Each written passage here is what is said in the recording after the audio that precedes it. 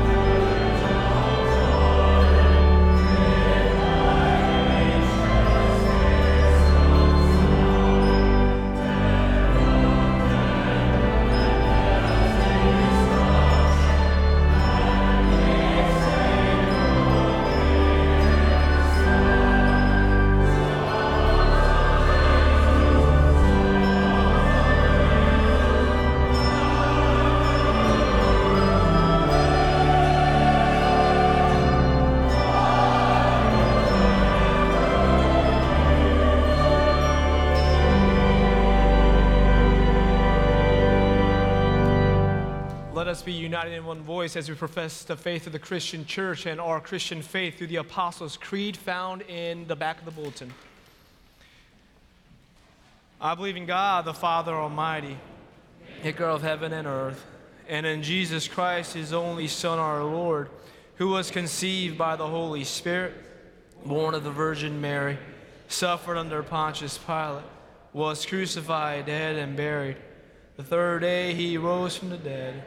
He ascended into heaven, and sitteth at the right hand of God the Father Almighty. From thence he shall come to judge the quick and the dead. I believe in the Holy Spirit, the Holy Catholic Church, the communion of saints, the forgiveness of sins, the resurrection of the body, and the life everlasting. Amen.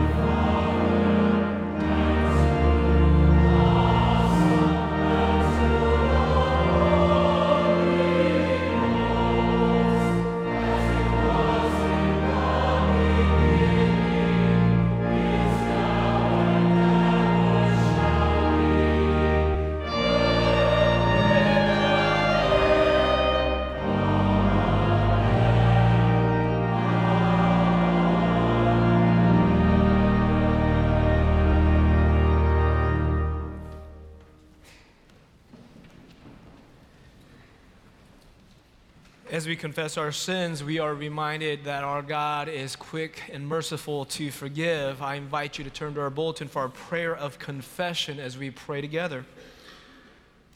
Gracious God, our sins are too heavy to carry, too real to hide, too hidden even to realize, and too deep to undo. Forgive us what we hesitate to name, what our hearts can no longer bear. Set us free from a past that we cannot change. Open us to a future in which we can be changed. And grant us grace to grow into your likeness through Jesus Christ, the light of the world. Hear the good news. Christ died for us while we were yet still sinners. That proves God's love toward all of us. In the name of Jesus Christ, you are forgiven. Glory to God. Amen.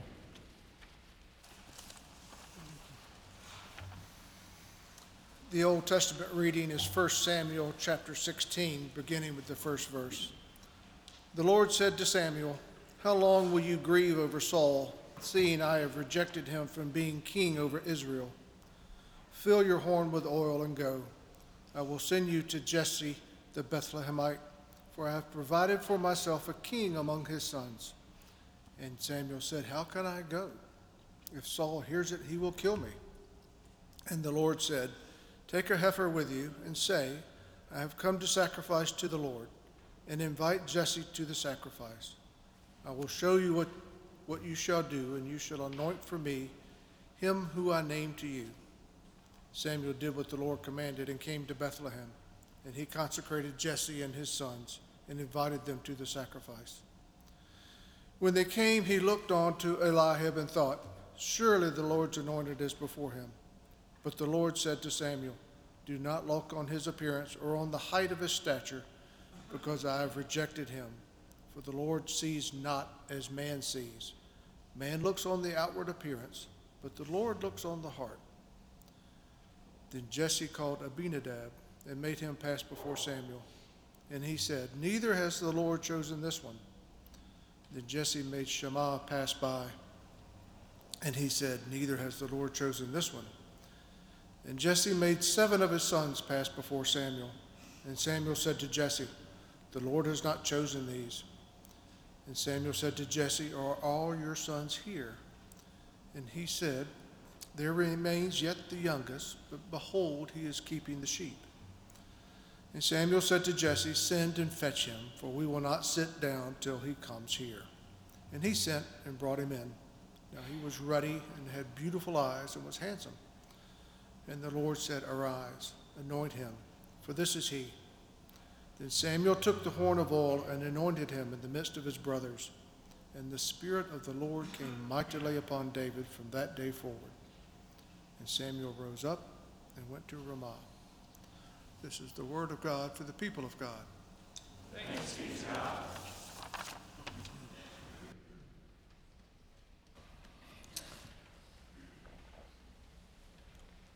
I have said over the past couple weeks in preaching that I love the Bible. I know that's the kind of thing you expect a minister to say. But I mean, just as a guy, I love the Bible, and that's acknowledging that it can be weird, difficult, confusing. It's not a page turner like a, I don't know, novel by Donna Leon or Colleen Hoover. It's just such a weird book, and it's got stuff in it, right, that is mortifying. For instance, it has genocide. Now, it has genocide in the Bible, not so it go thou and do likewise. It has genocide in the Bible so that when you see it there, you will be appalled. That's what God wants you to be like. I'm appalled that this is in the Bible. I'm appalled that it goes on in the world. That's really the goal. What I love in the Bible are these, it's not a Bible verse. I'm not a Bible verse guy. If you pull out a Bible verse, it's like pulling out one thing somebody said 17 years ago, and if you know that one thing they said, it's probably just going to confuse you about that person. But these encounters in the Bible are really something, and the one that Kevin has read to us is a great example. Samuel the prophet comes to Bethlehem. This is before Bethlehem becomes Bethlehem. It's just a village. It's not Bethlehem yet. It's just Bethlehem. And he comes, and it's a time of political confusion. Saul is the king, and Saul has lost his way.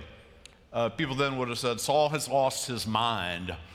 King Saul clearly suffered from some kind of mental illness, and it's easy for me to say mental illness was not well understood in that world. I would have to add to it that mental illness is not well understood in our world. Mental illness is not well supported in our world. Sometimes mental illness is not well supported in our churches. I thank God Almighty that our church has had an emphasis on this for some time, and we're doing better. Still got a long way to go. Saul. So this is a clandestine visit. Samuel is God's prophet. They need a new king, and so he comes to Jesse and tells him, one of your sons will be king. I've preached on this many times in my life, and the way I've traditionally done it is the following, is that Samuel says, Jesse, you have sons, you bring them out. He brings out 7, good grief. And I imagine Jesse lining them up from the tallest to the shortest, the oldest to the youngest, and Samuel looks at the first, Eliab, and Eliab's, I just picture him as one of those guys. He's strapping, he's muscular, he's got charisma, he's got military experience. He looks like a king. And Samuel says, no, not him. And then he comes to Abinadab. These are names, by the way, that you parents have not been using when you brought children into the world. I want to baptize a little Abinadab. Abinadab comes, and no, not that, Shammah, no, 4 more. We don't even know their names. He's got 7 sons, and he says to Jesse, do you have any more? Like he had 7. And Jesse says, well, there's one more. There's a little guy, David. He's the littlest one. We left him out of the field guarding the sheep. Didn't think of him as king material. And Samuel says, bring him. He's the one. He's the one, right?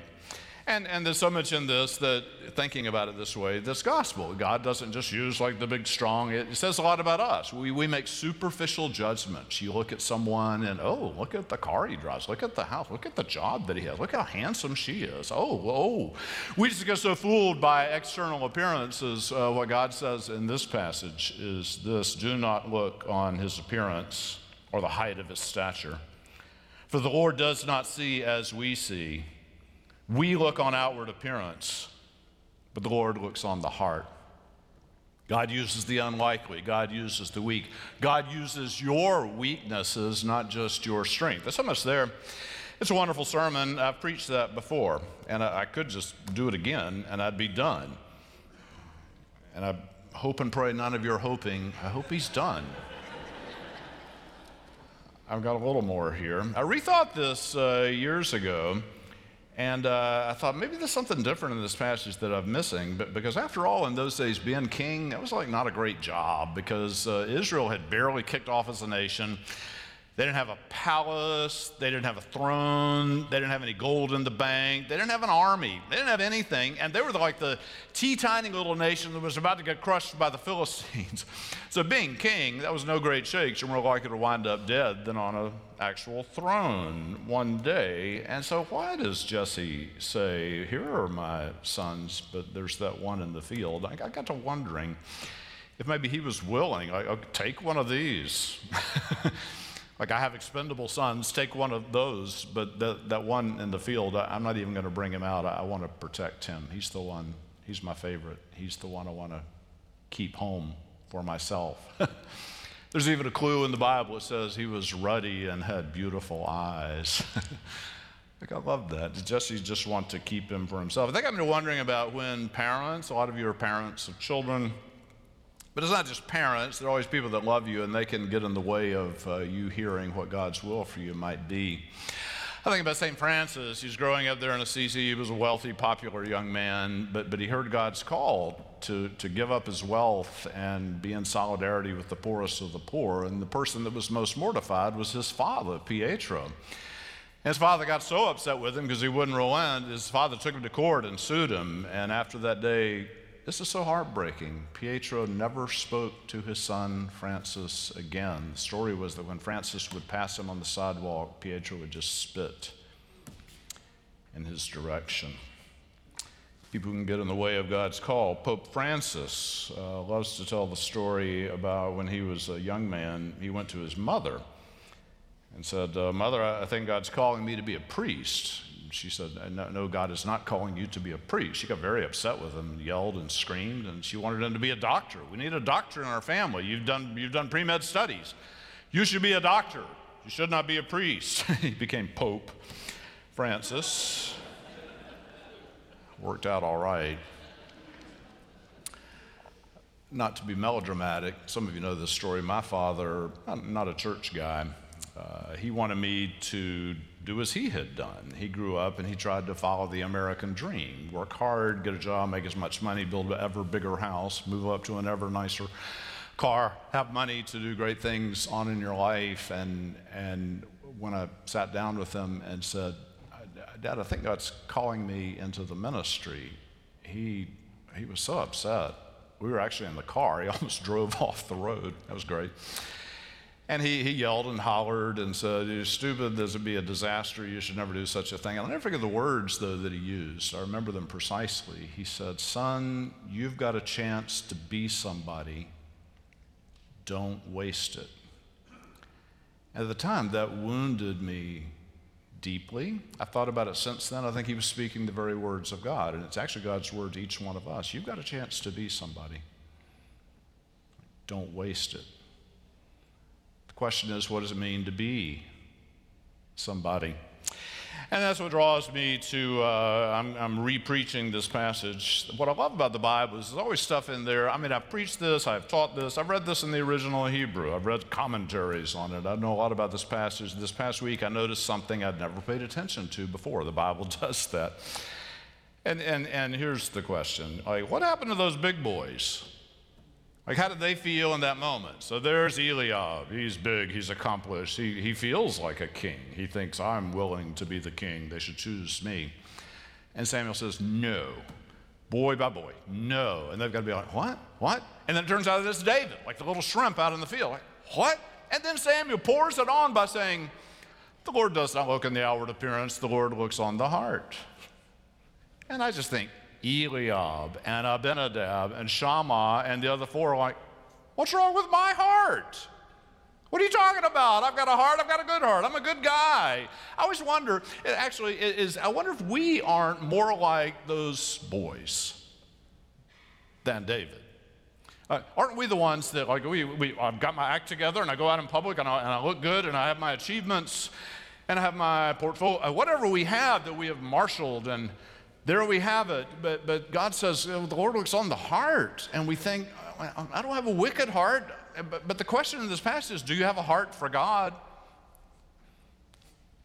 Do you have a heart for God? And Jesus said, well, yeah, I have a heart for God, but do you have a heart for God? What is in your heart? Think about Robert Bly, his great book, Iron John, about sort of men and their emotions. And he says a lot of times, a man, woman, men will be in a relationship, and the partner will say, tell me what is in your heart. And he says that a man looks into his heart. He's so unaccustomed to looking there or talking about what's there. And when he looks, he thinks, I don't know what's there. What's in our heart? Do we have a heart for God? Are we more like the other? What would it mean to have a heart for God? How would we cultivate a heart for God? I thought about a couple things that are in other places in the Bible, but they seem to fit this like a glove. One is the verse in Romans chapter 12.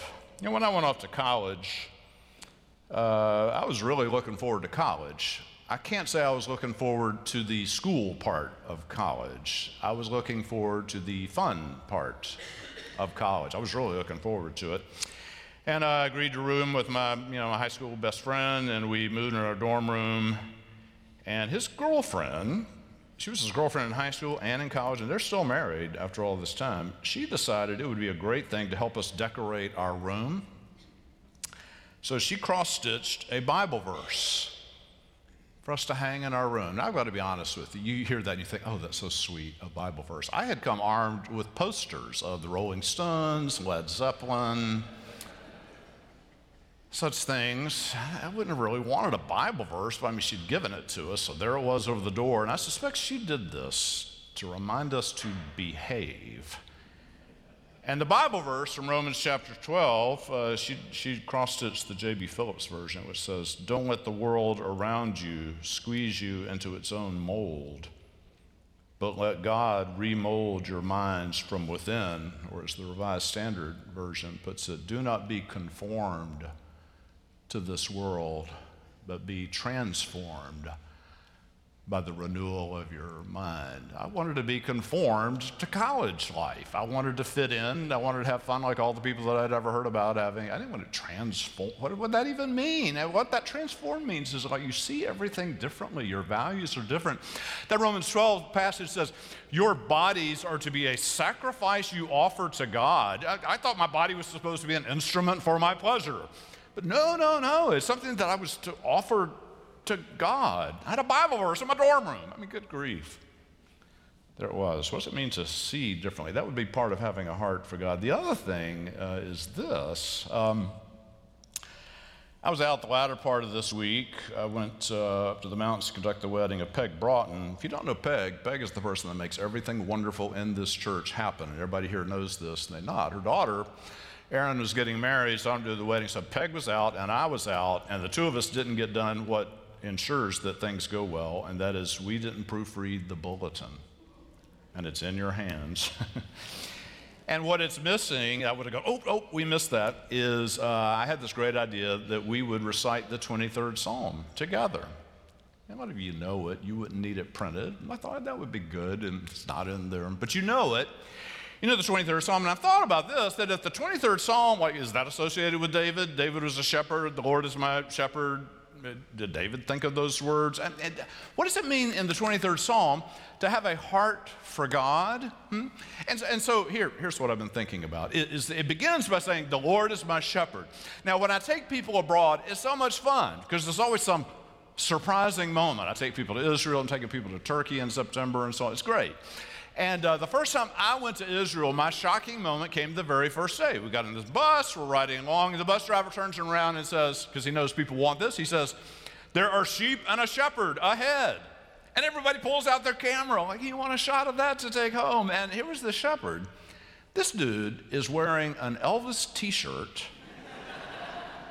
and he's got on these big green galoshes, and he's got a switch in his hand, and he is swatting at these sheep, hollering what I guess were Arabic expletives.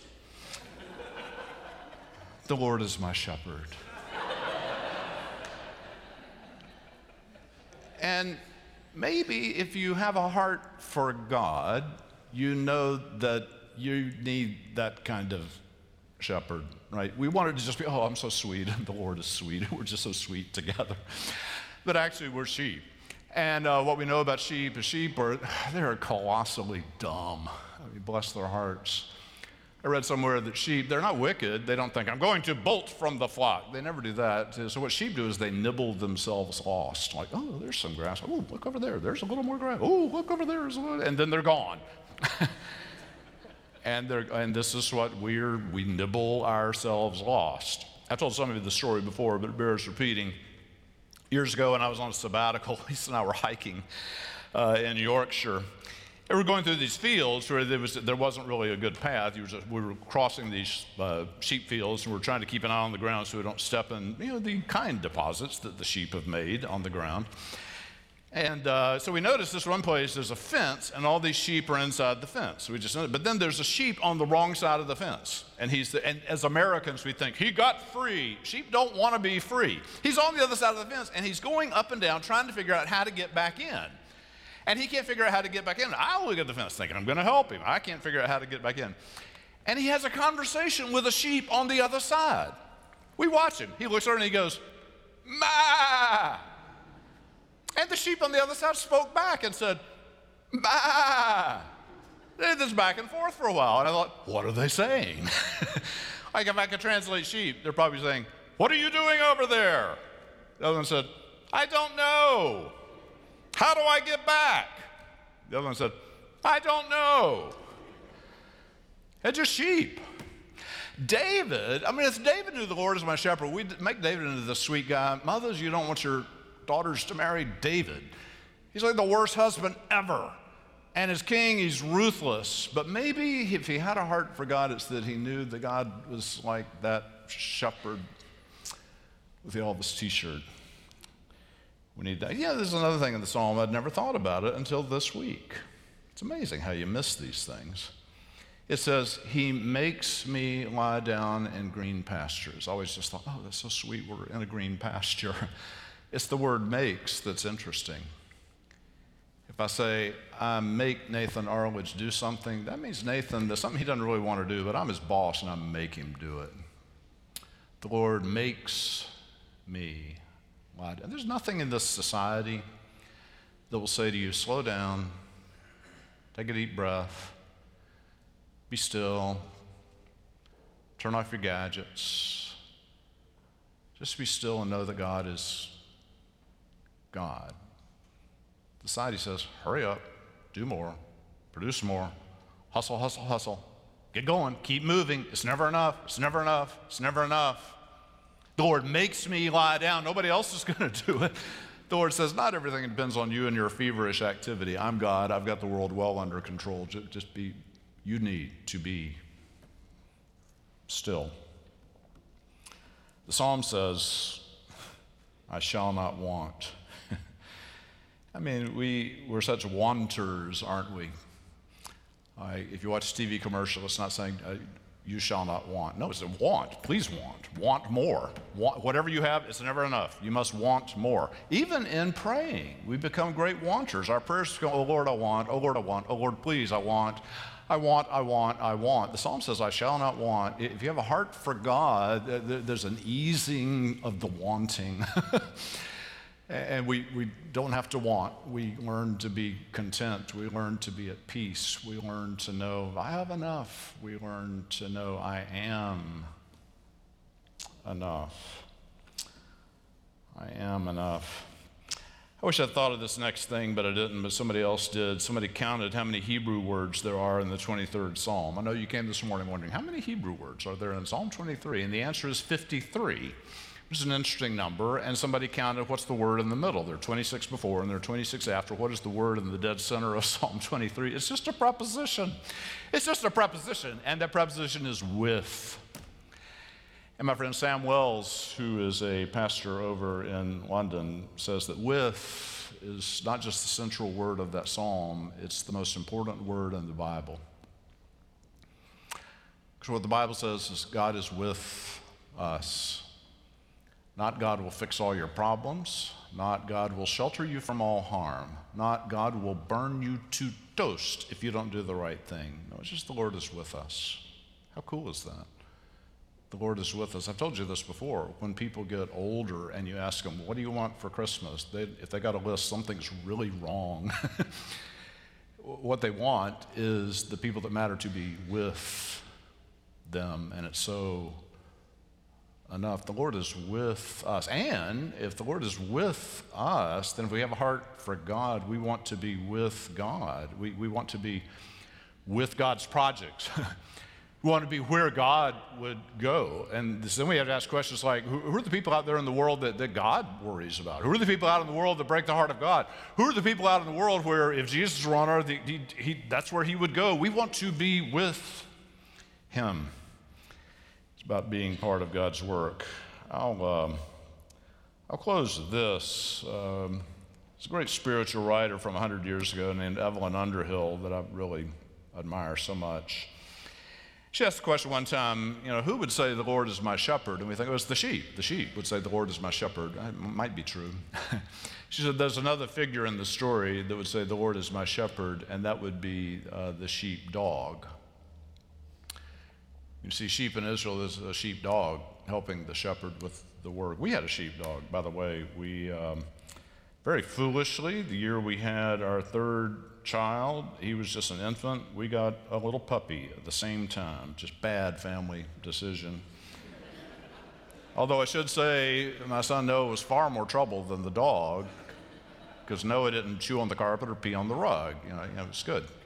So we get the sheepdog, and he lived at our house. He never saw herding. He never saw shepherding. He grew up watching the Howells do whatever it is that they do. No dog came and whispered in his ear training for how to be a sheepdog. But the first time he got a little size on him, and we had a little birthday party, and kids were in the backyard, he bolted out there, and he began to herd the kids up into a circle. It was just so cool. He's a herding dog. Here's what Evelyn Underhill said. You want to be one of the sheepdogs employed by the Good Shepherd? Man, I do. You want to be one of the sheepdogs employed by the Good Shepherd? Have you ever watched a good sheepdog at his work? He is not an emotional animal. He just goes about his job quite steadily. He takes no notice of bad weather, rough ground, or his own comfort.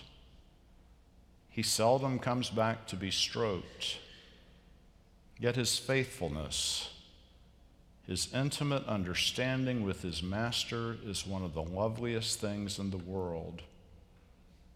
Now and then he just looks at the shepherd, and when the time comes for rest, they can generally be found together. Friends, if you look into your heart, I don't know what you see there. I tend to look into my heart and I see a lot of clutter, and I can see anxieties, and I can see dreams, and I can see parental stuff. I can see all kind of stuff in my heart. What is at the bottom, though, of my heart and your heart, I believe, is that you really want to be a good sheepdog employed by the Good Shepherd. It's not dependent on the weather or if the ground's rough. You just want to do the shepherd's work. You want to be close to the shepherd. When the time comes for rest, you want to be with that shepherd. And you can be. You can be. It's what God dreams of for each one of us. It's what the Lord sees in your heart. It's what the Lord sees for you, for all of us, for our church, even for our world. Thanks be to God.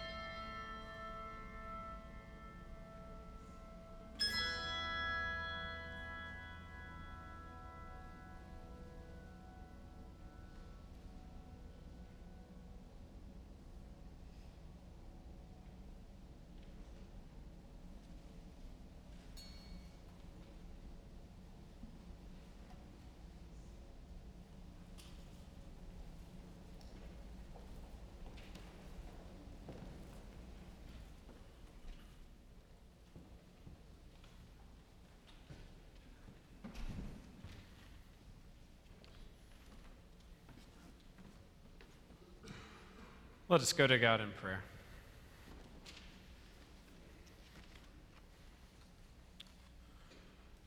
Generous God, as we continue throughout this season of Lent, let us be mindful and aware of the gift that it is, the gift to ease down, the gratitude we receive when we do pause, and the gratitude we offer to you when we pause, and the benefit that it is to self-examine and to see if we are seen as you see. Our prayer is that we, through this practice of Lent, will pursue the things that you have us pursue, O God. Lord, in your mercy. Tender God, often we become blind. We become blind by our skewed perspectives, and we limit ourselves to the vision that you would have us see. Forgive us. Forgive us when we blind ourselves of the call that you have on our lives. Forgive us when we blind ourselves to the familiar and we bind ourselves to remain content with the status quo. Free us so that we can, once again, have the clarity that comes from only you in all that we do. Lord, in your mercy. Merciful God, throughout our daily interactions, we encounter some unknown and others known who are struggling, who are hurting. So continue to work within us. Stir within us, through the Spirit, a keen awareness of those who are struggling physically, mentally, spiritually, or emotionally. Have us be present. Encourage us to slow down and be with them. And for us also to be self-aware when we are hurting, that we might turn to our neighbors and say, I need you, so that we might continue to heal together as a community. God, especially this morning, we lift to you those who are grieving. We lift to you the family members and the friends of Joe Hall as he has transitioned into the kingdom triumphant. May the family and friends know that you are with them, that you are with them through the presence of the church who surround them now in their grief. Lord, in your mercy. God, our hearts are always seeking you, whether we admit it or not. We give thanks for your persistent pursuit of us, and we pray that these remaining days of this Lenten season, that we would be so courageous to course correct our lives so that we are living on earth as it is in heaven. We offer this prayer in Jesus' name, who taught us to pray together as a family, saying, Our Father, who art in heaven, hallowed be thy name. Thy kingdom come, thy will be done, on earth as it is in heaven. Give us this day our daily bread, and forgive us our trespasses, as we forgive those who trespass against us. And lead us not into temptation, but deliver us from evil. For thine is the kingdom, and the power, and the glory forever. Amen. And now at this time of worship, we have the opportunity to have a ministry witness by Lydia Wright.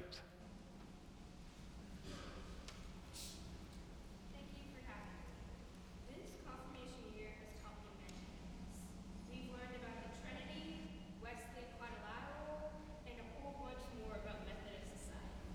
One experience I had was over a fall retreat, opening up our Bibles and discovering biblical stories. It was a quiet and peaceful time to connect with God. In the process, I read Hebrews 12:1-2.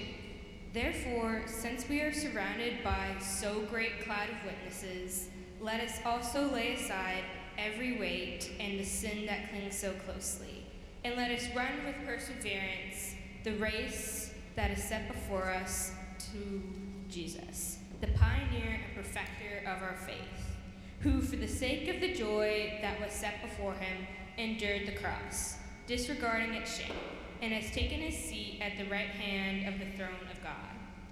I also want to recognize my mentors, Allie Foster and Mark Murphy, who have been tremendous help over my confirmation journey. It has been an amazing experience, and I'm looking forward to making new memories on our upcoming spring retreat. Church family, it is through your generosity and your faithful giving that we have beautiful and wonderful ministries such as confirmation. Let us now give faithfully.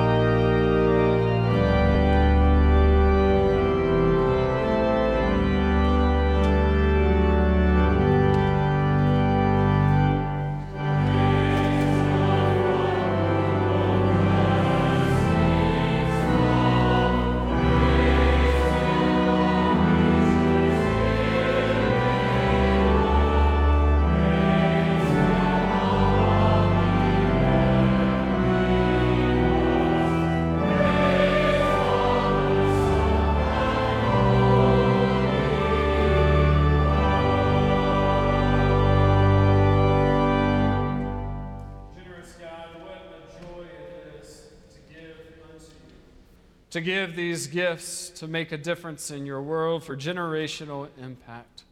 May we be faithful with them. In Jesus' holy name, amen.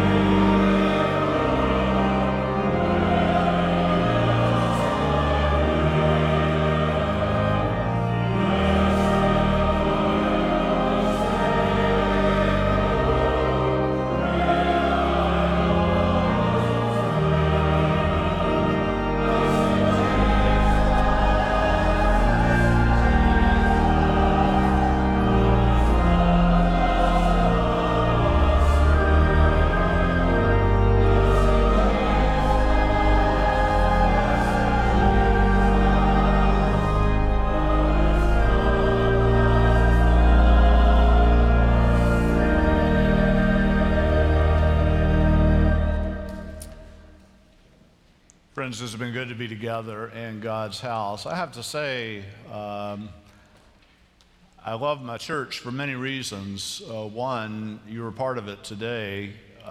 You can be quiet and attentive. We don't need like a fast, snazzy service. You know how to be still. And I love that, and I hope it will stay in your mind what the choir sang, the way Isaac Watts did this thing with Psalm 23. No more a stranger nor a guest, but like a child at home. And now may the grace of our risen Lord and Savior Jesus Christ, the love of God the Father, and the fellowship of the Holy Spirit be with each one of us, both now and forevermore.